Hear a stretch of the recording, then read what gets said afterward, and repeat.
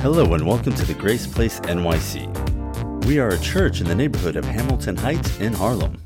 Our purpose is to live for Christ, love the lost, and transform our culture. Good morning, church. I hope you had a wonderful, restful, joy-filled Christmas. My family and I, we usually go out of town to visit family either in Texas or Missouri, but this year we stayed here in the city to kind of get settled into our new apartment. So although we love being with family during Christmas time, it was nice to just be together with us for kind of an intimate Christmas for us. Well, I am super excited about entering into a new season for our church. Two beautiful, strong, unique communities are coming together and becoming one. It's no longer just the Grace Place or just Dream Center. It's something brand new that God is birthing, and I am very much looking forward to what this is going to look like in 2021. God is doing something fresh and new in the city, and I am honored to be a part of this, and I hope that you are too.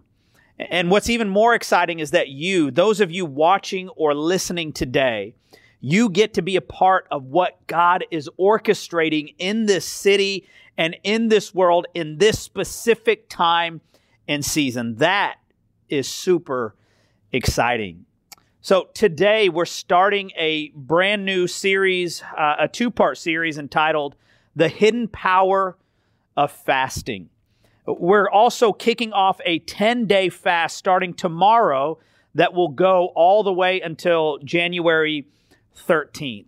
It's been a regular rhythm in my life since I got saved at age 17 to start off the year with an extended fast, an extended time of fasting. And it's been a part of the rhythm of the Grace Place to the last 4 years to start every year in a corporate fast as a church.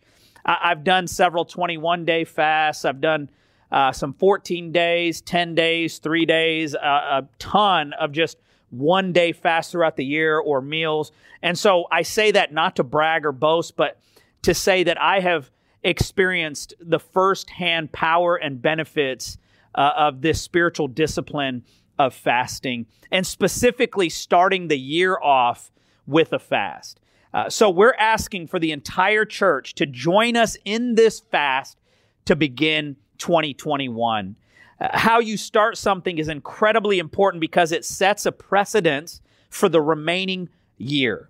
If you're running a race and you start off slow, you might not ever catch up. And so it's imperative in a race or in life as we start something that we start it off well, that we start it off right. And I know no better way to start off the year than in the presence of God through prayer and fasting. So we want to start this year off in strength, and that's exactly what we're going to do as a church body.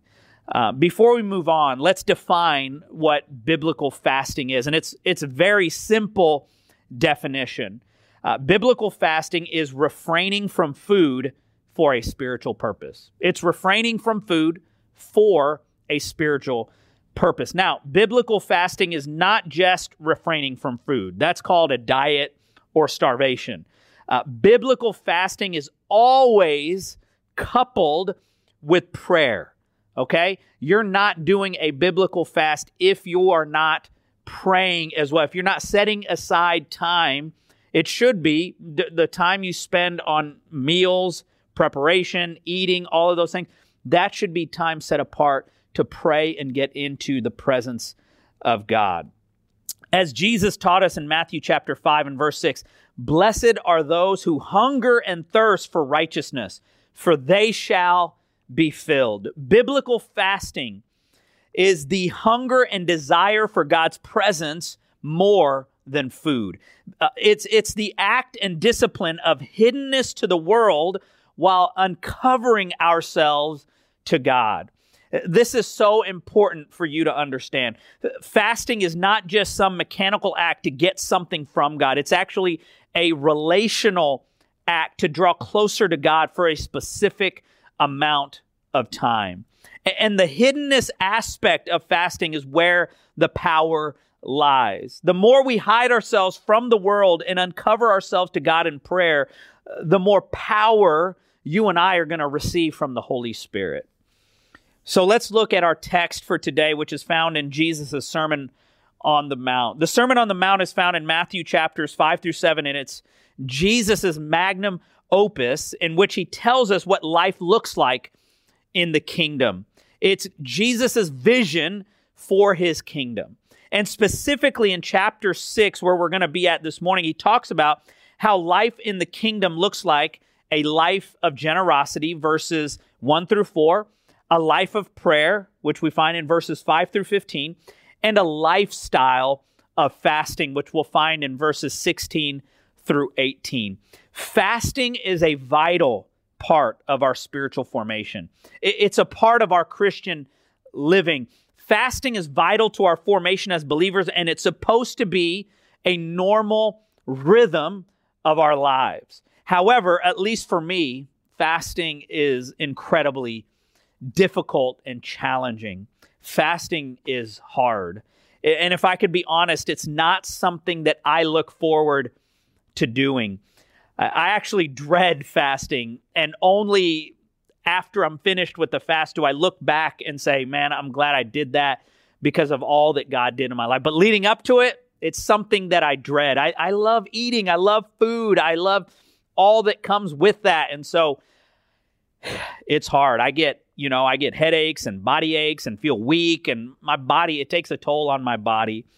But hard things don't mean you should avoid them. The spiritual benefits of fasting far outweigh the difficult parts of it. St. John of the Cross, who was a Spanish Catholic priest, said this: "Strive to choose not that which is easiest, but that which is most difficult. Do not deprive your soul of the agility which it needs to mount up to him." Fasting cleanses the soul, raises the mind, subjects one's flesh to the spirit, renders the heart contrite and humble, scatters the clouds of concupiscence, quenches the fire of lust, and kindles the true light of chastity. Enter again into yourself, said the theologian St. Augustine. Let's look at Matthew chapter 6, verses 16 through 18. And it says this. This is the words of Jesus.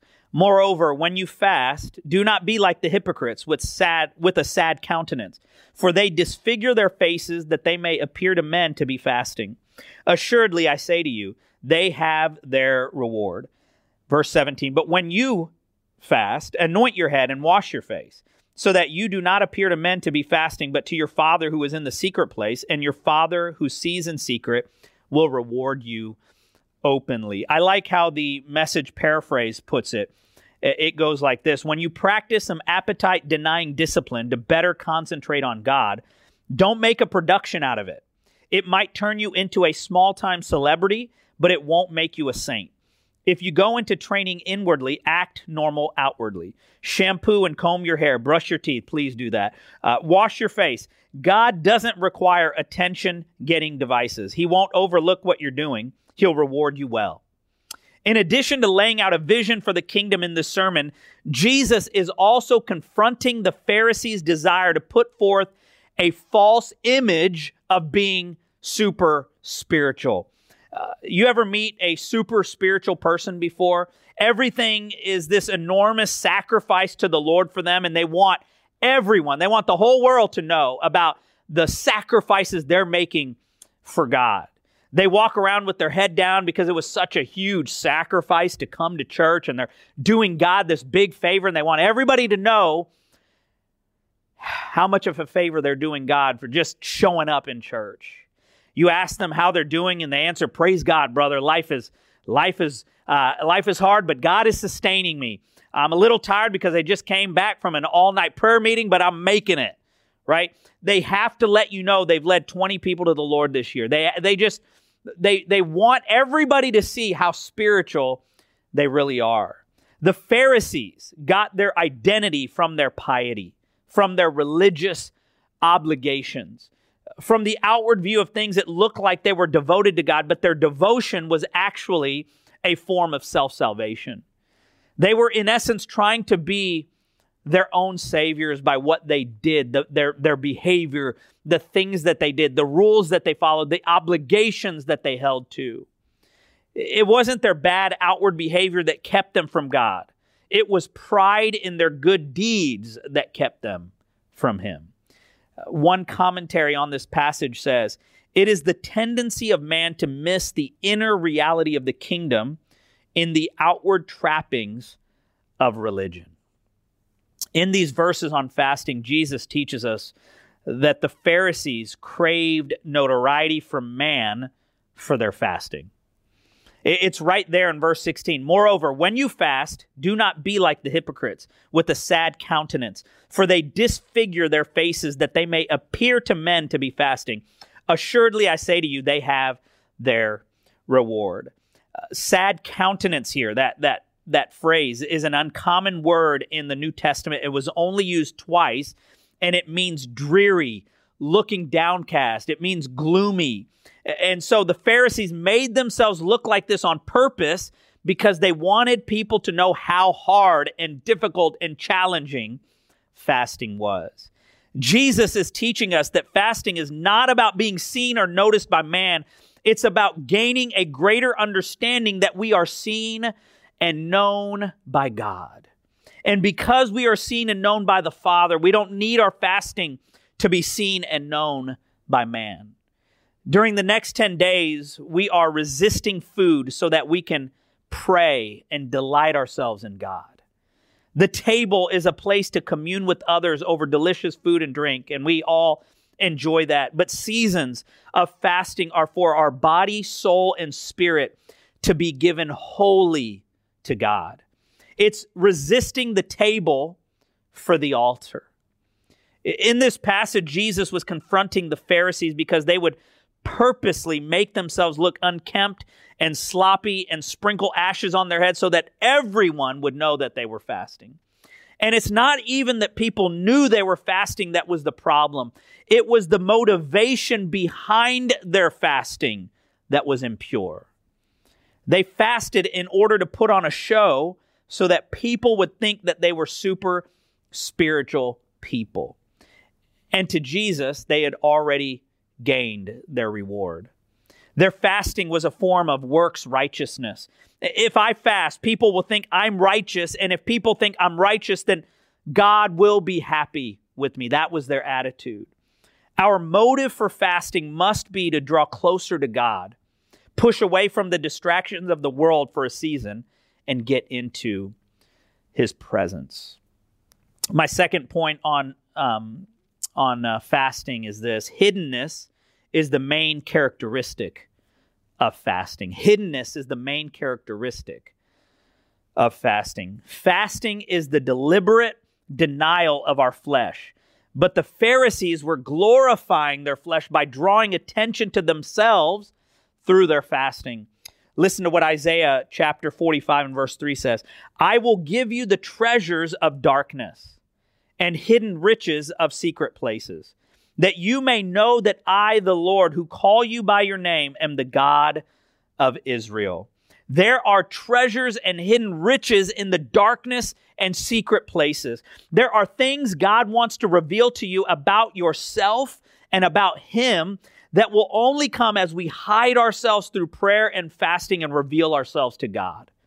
As we say no to something so important to our bodies and decline social activities involving food, there is a natural hiddenness that takes place. And it's in this hiddenness that we posture ourselves to hear from God. It's in this hiddenness that we posture and position ourselves to receive these eternal riches and treasures from God. Jesus in our text tells us to not fast for the notoriety of people, but for the Father who is in the secret place. See, the Father is not in the crowds. He's not in the public square as we declare that we are these spiritual people that are doing God a favor by fasting, that we're trying to create this image about ourselves. That's not where you find the Father. You find the Father in the secret place. You find the Father away from the crowds, away from the frenetic pace of the city. You find the Father as you shut yourself away in the secret place. That's where you're going to find him. Jesus himself hid himself away and fasted and prayed for 40 days and 40 nights, which gave him the strength to resist the temptation of the devil. This happened before, in preparation of his public ministry.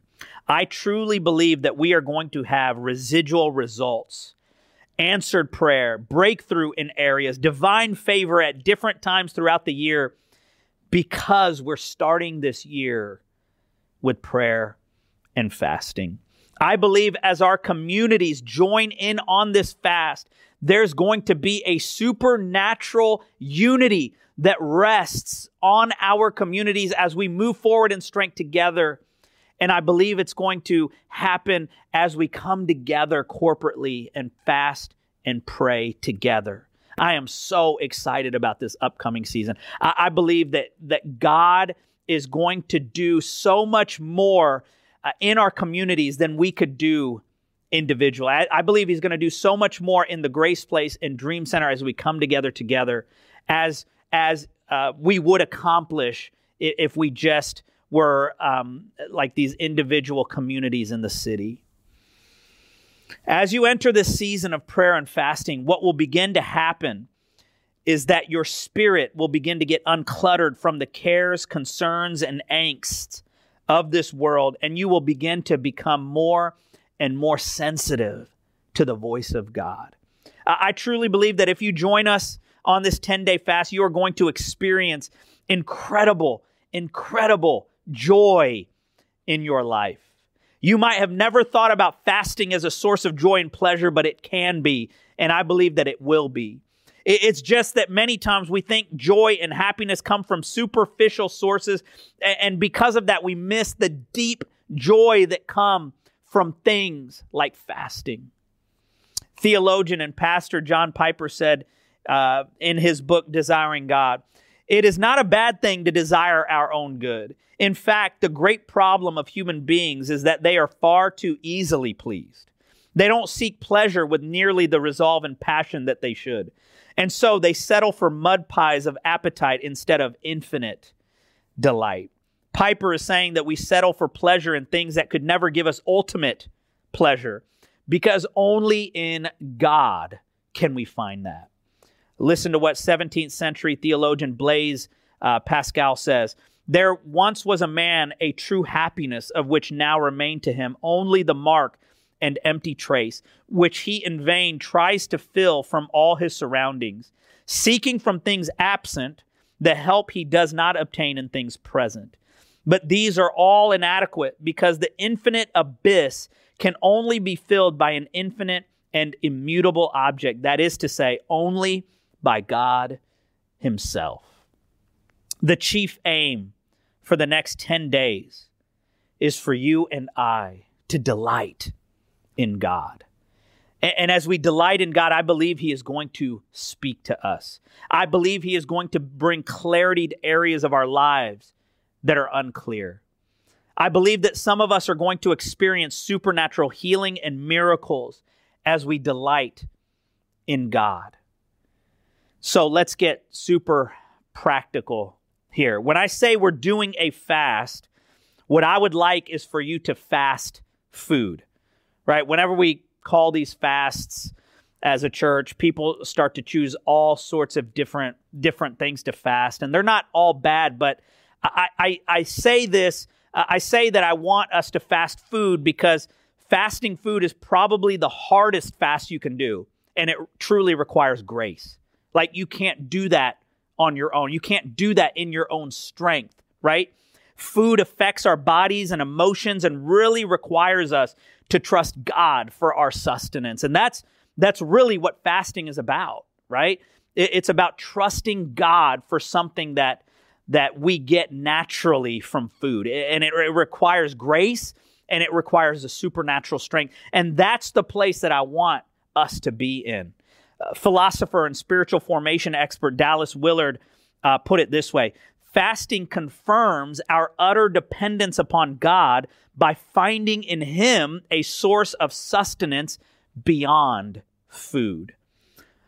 Now, if you're not able to fast food because of health conditions, then fast something that would be considered a sacrifice for you to abstain from, like TV or social media or video games or purchasing clothes for you shopaholics, something that would actually require grace, something that would actually require you to trust God in.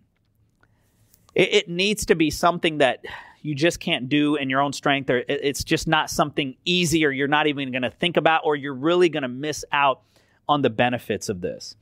If you are fasting food, there are 3 different types of fasts in Scripture, and I'm just going to blaze through this. There's an absolute fast, there's a normal fast, and there's a partial fast. An absolute fast is a fast with no food or water. This should be done in only small increments of time, and it should be done with you consulting your doctor, because, this is super intense. No food, no water at all. A normal fast is when you go without food, but you drink plenty of water, and you might even include some broths or some juices as well, but it is no food at all. And then there's the partial fast. This could be fasting from sunup to sundown. This could be giving up specific food and drink for a time, like coffee, sweets, something that you really love, right? That you're giving up, and that's what you're fasting. And then and under the umbrella of the partial fast is the Daniel fast, which is probably the most popular of the partial fast, and it consists of water, fruits, vegetables, whole grains, and beans. And you can find this fast in the book of Daniel. And so I want you to pray, and I want you to ask God, like, what would He have you fast in this season? Like, does He want you to do that normal fast when you're gonna go without food for 10 days? Does He want you to do a Daniel fast, or does He want you to fast from sun up to sundown? Does He want you to give up a certain food or drink for the 10 days? I want you to really pray and ask God for what He wants you to do. And then when He tells you, or when you feel peace about something, I want you to be obedient, and I want you to walk in that, because I want God's best for your life for 2021. I want God to do something incredible. I want you to lay a foundation for God's blessing in your life moving into this year. We're going to also be sending you daily devotions for you to reflect on during these 10 days, and I believe it's going to be very special. And we're also going to send some resources your way so that you can kind of dig even deeper into this fasting, and so that you can really build your spirit over the next 10 days. We really want to resource you, and we really want to equip you as we enter into this season of fasting and prayer. So make sure that you look out for those emails or texts with the devotions. Make sure you take advantage of these things. It's going to be amazing. And as testimonies start to happen in your lives, right? As God starts to move in miraculous, supernatural, powerful ways in your lives, let us know, because we want to encourage the body of Christ with what God is doing in your life. We want to testify to what God is doing, and we want to highlight what God is doing. We've heard so much bad news in 2020, right? There was just one thing after another, and when you thought it couldn't get any worse, then something just happened to that just kind of just discouraged you all over again. And so this year I want to highlight the things that God is doing. I want to highlight the testimonies in your lives. I want to highlight the breakthroughs in your lives. I want to highlight the answered prayers in your lives. I want to highlight the healings and the deliverances that you guys are experiencing. And so as we enter into this fast, church, I really want to plead with you to press into this. Press into this. Don't just let this come into one ear and out the other. I want you to take this serious. I really do, because I think that we are going to reap the benefits of this. And most of all, if you take this challenge upon yourself, you are going to experience God in ways that you've never experienced before. You're going to hear from God. You're going to set yourself up to be sensitive to the voice of God, and He's going to speak to you about things, and He's gonna move in your life, and your intimacy, which is most important, with the Father is going to increase. Amen? Well, grace and peace to you. Let me pray. Thank you for being with us at TGP NYC. You can listen to other sermons on Spotify or wherever else podcasts are available. For further details about the Grace Place, please visit tgp.nyc.